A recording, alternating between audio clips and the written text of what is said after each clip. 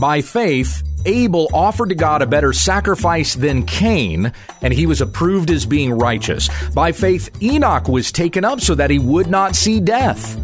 And we have the promise of eternity as well when we understand the text.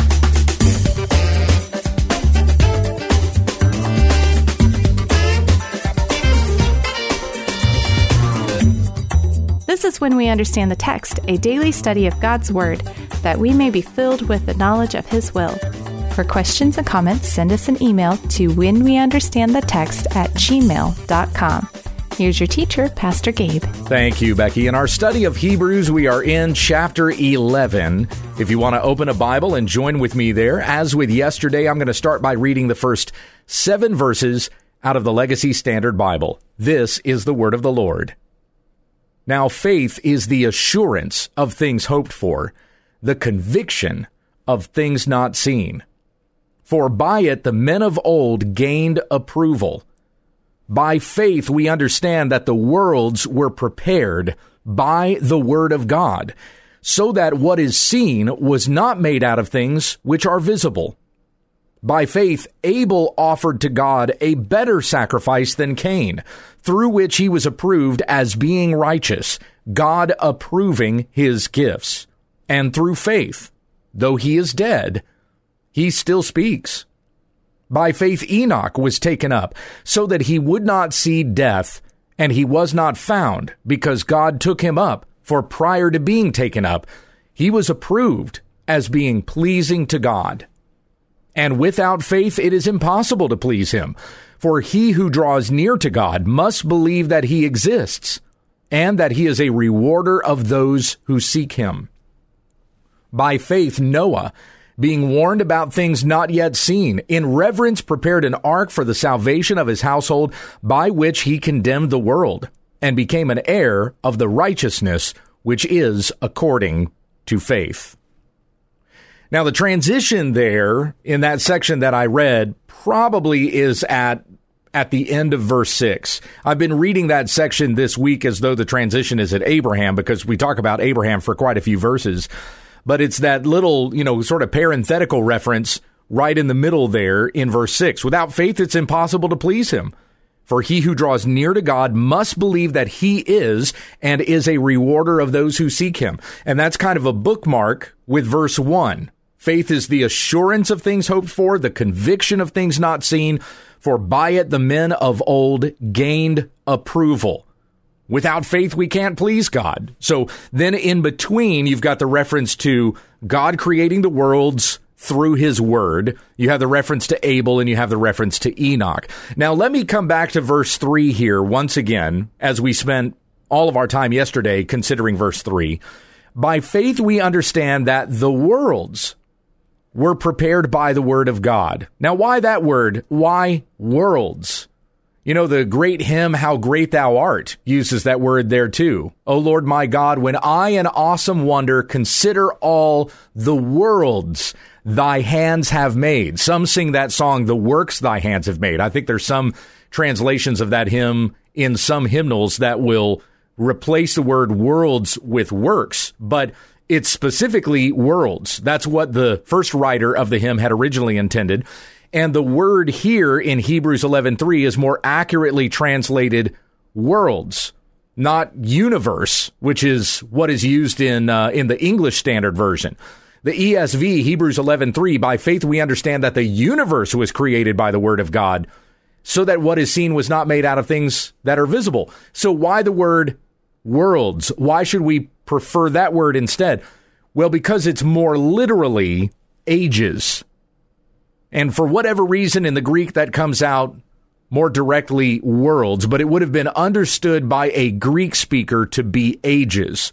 By the word of God, the ages were prepared, so that what is seen was not made out of things which are visible. And when you understand it as ages, that even changes how you might understand what is seen was not made out of things that are visible. So a lot of what I said yesterday was mostly with regards to the creation story, and that's still accurate. We can still understand it that way, but that's just partially what is being said here. If we understand it, the things that are made were not made out of things which are visible, Well, that's what we see in creation at the very beginning of Genesis. And as the preacher is going through these things in succession, it would make sense to start there. In Genesis 1, by faith, we know all things came into existence. We believe that God spoke these things into existence, and they are. The visible things which we can observe were not made out of those things which are visible. Those things which we can see came out of nothing. God created ex nihilo. So it's not unreasonable to consider the verse that way, but when you recognize that worlds mean ages, then those things that are seen might not necessarily be material. It might be events. That's a correct way to interpret that as well. You can read it both ways, that all things physical were created by God out of invisible things just by speaking a word. By that same understanding, even the ages have been prepared by God. And the things that we're able to observe, those things that we can see, what God has done throughout history, were not made out of things that were visible. We could not have seen those things in advance. God prepared them in advance, but those things have come by his word. And that's especially relevant to think about when you consider where we're going from this point through Hebrews 11. Where do we go? We go throughout history. We look at the men and women of history who by faith believed God and received their approval, and it was credited to them as righteousness. But we could not have known that this was what God was going to do throughout history. We put our faith in God, and now we see what he has done, which he brought about through things that are not visible. That's wild, isn't it? Mind-blowing to consider both of those understandings of Hebrews 11:3. We can certainly take it to mean that all things have been created by God by the speaking of a word. He said, and they were, according to Genesis 1. Over and over again, creating those things by speaking them into existence. But as we also understand the world's meaning ages, God has brought the ages to be. He has determined the timeline. He has directed the course. All things happen by his sovereignty, by his providence, by his ordination. There is nothing that happens in all of the existence of all of the ages outside of God's will. He brought these things into existence by those things that are not visible. We could not have seen, we could not have known the divine decree that God issued before the ages began. Consider Isaiah 46, beginning in verse 8. Remember this and be assured.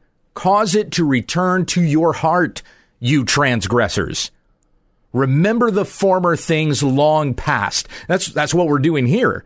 As we're reading through Hebrews 11, we're remembering the former things long past. Going on, for I am God, and there is no other. I am God, and there is no one like me. Declaring the end from the beginning, and from ancient times things which have not been done, saying, my counsel will be established, and I will accomplish all my good pleasure.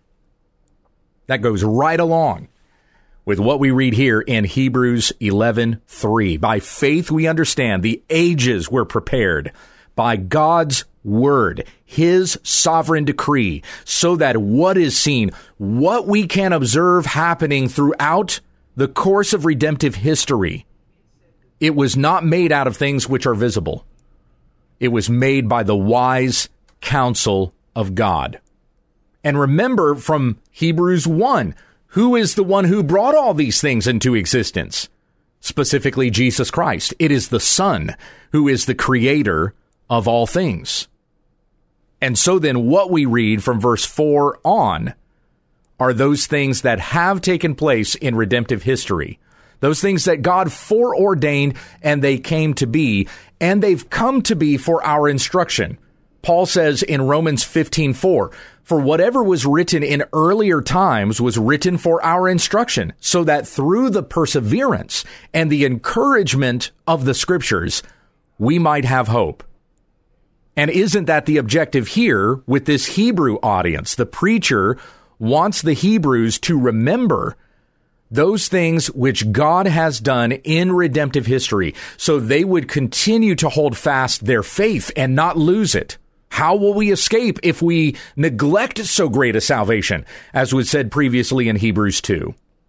So we continue on here in verse 4. Now we get to our first example in the hall of faith of those persons from the Old Testament that the preacher is putting forth for us to imitate, for his audience to imitate. Verse 4, Abel is the first. By faith, Abel offered to God a better sacrifice than Cain, through which he was approved as being righteous, God approving his gifts. And through faith, though he is dead, he still speaks. Now, this question has been asked of me a few times. Why was Abel's sacrifice better than Cain's?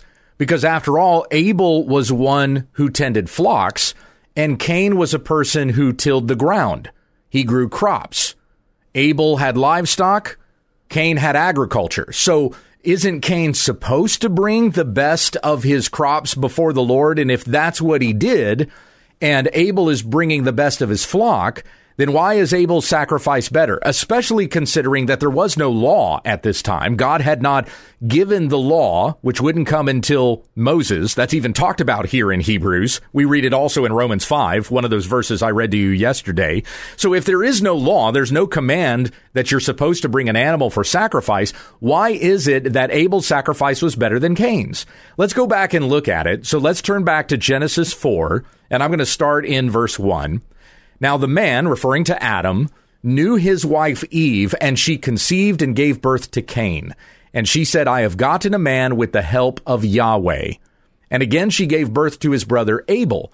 Abel was a keeper of flocks, but Cain was a cultivator of the ground.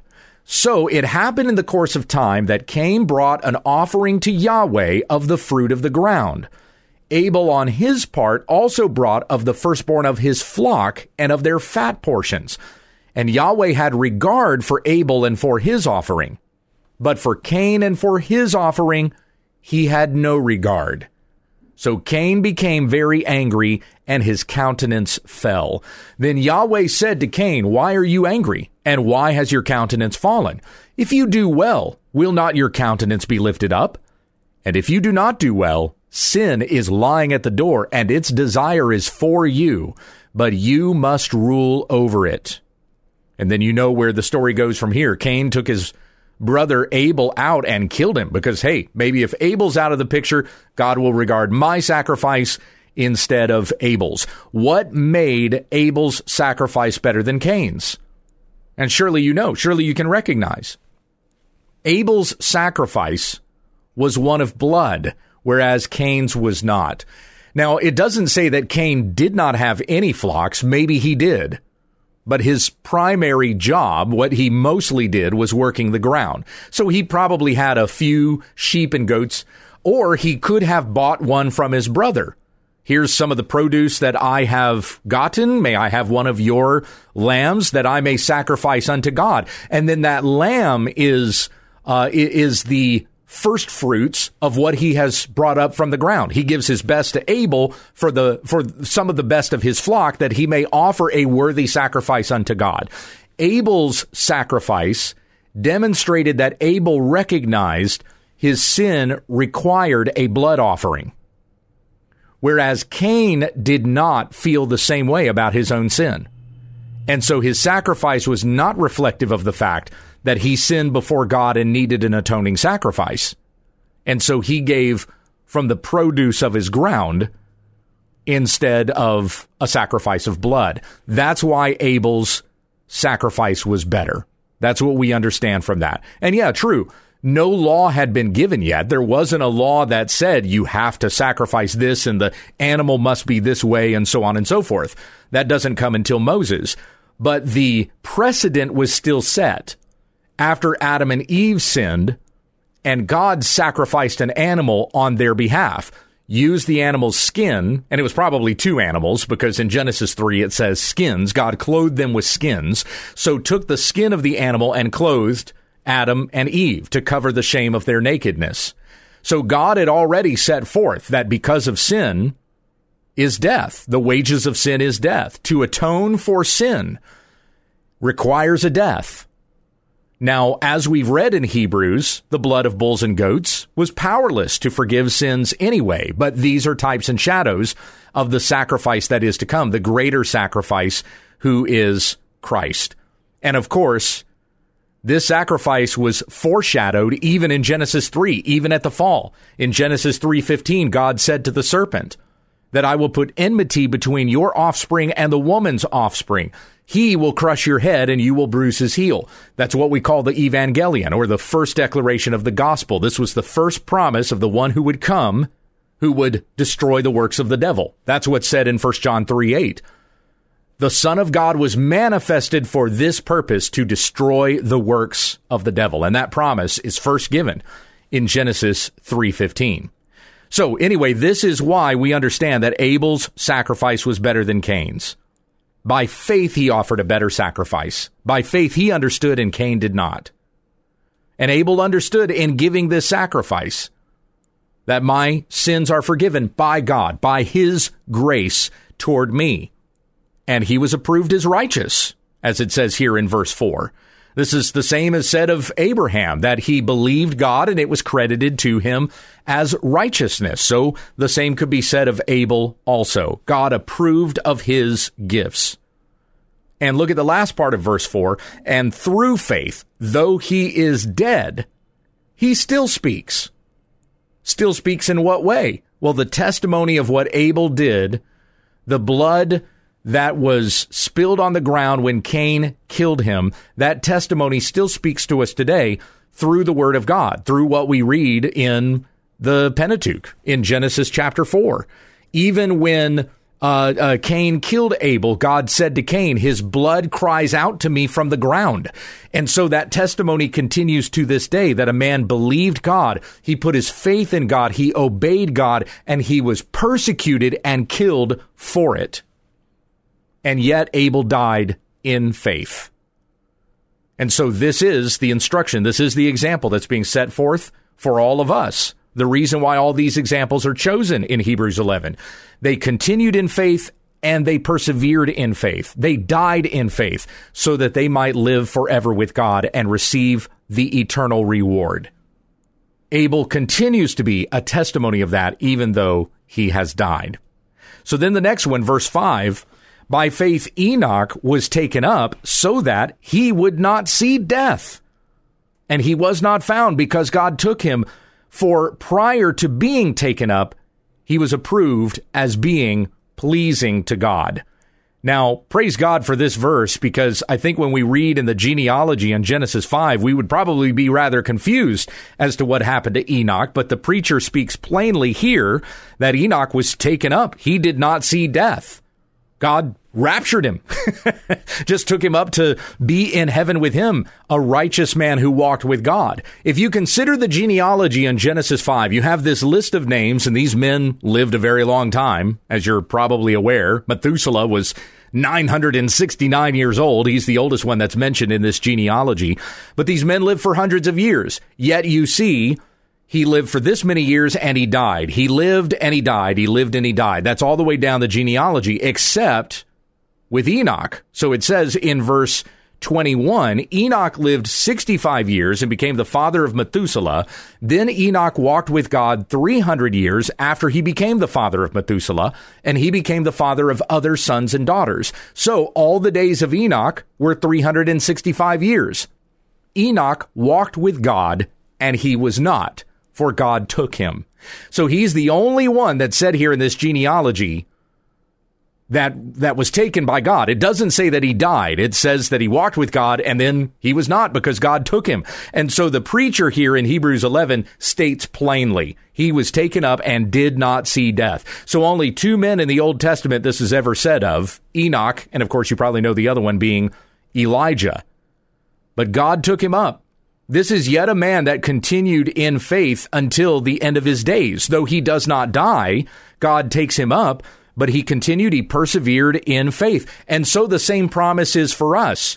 Either our life might turn out like Abel's, or it might turn out like Enoch's. These are the first two examples that we have in the Hall of Faith in Hebrews 11.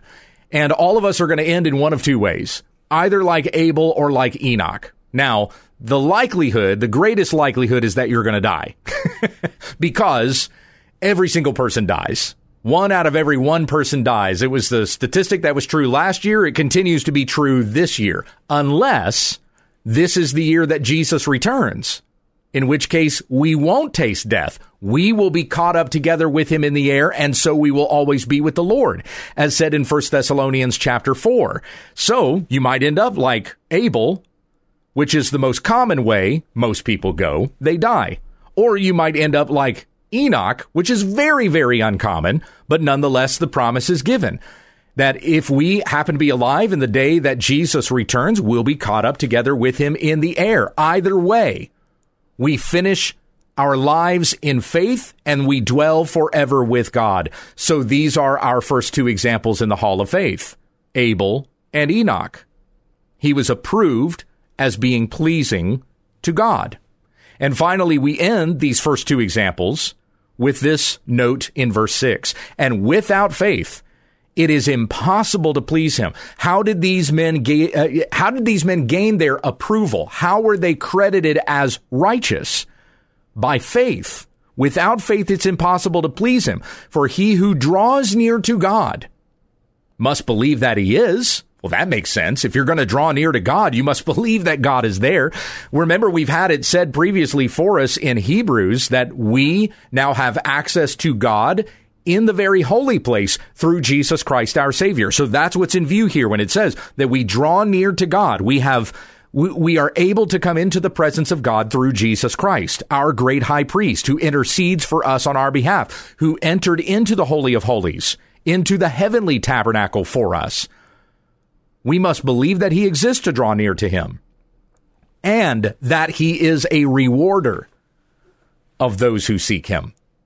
Indeed, God has a reward for us. He had a reward for Abel. He had a reward for Enoch, and he has a reward for us. James said that you do not have because you do not ask, or you do not have because you ask and you ask with wrong motives. So we must come before God and ask, and he will give to us who ask. Jesus said that very thing. And we also read in Psalm 37:4, delight yourself in Yahweh, and he will give you the desires of your heart. Now, that verse does not mean whatever you want, you ask of God and he will give it to you. That's not what that means.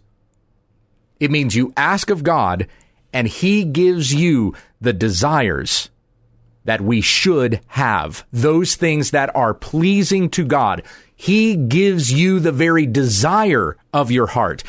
That desire should be God, for his way, for his will to be done, to worship him, to be with him, to live as he wants us to live on this earth. That's the desire of your heart. Ask it of Yahweh. He will give it to you, that we may continue and persevere in faith and receive the reward at the end. Amen. Heavenly Father, we thank you for these good words that we have read, and may they guide our steps, our very lives to you, to be pleasing unto you. And this wonderful gospel message that we have heard of Christ who died for our sins and rose again from the dead, exalted to the right hand of the Father.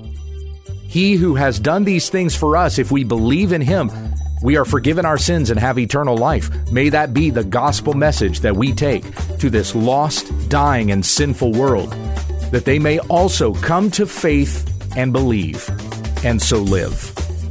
It's in Jesus' name we pray. Amen. You've been listening to When We Understand the Text with Pastor Gabe Hughes. Monday, Tuesday, and Wednesday, Gabe will be going through a New Testament study. Then on Thursday, we look at an Old Testament book. On Friday, we take questions from the listeners and viewers. Tomorrow, we'll pick up on an Old Testament study when we understand the text.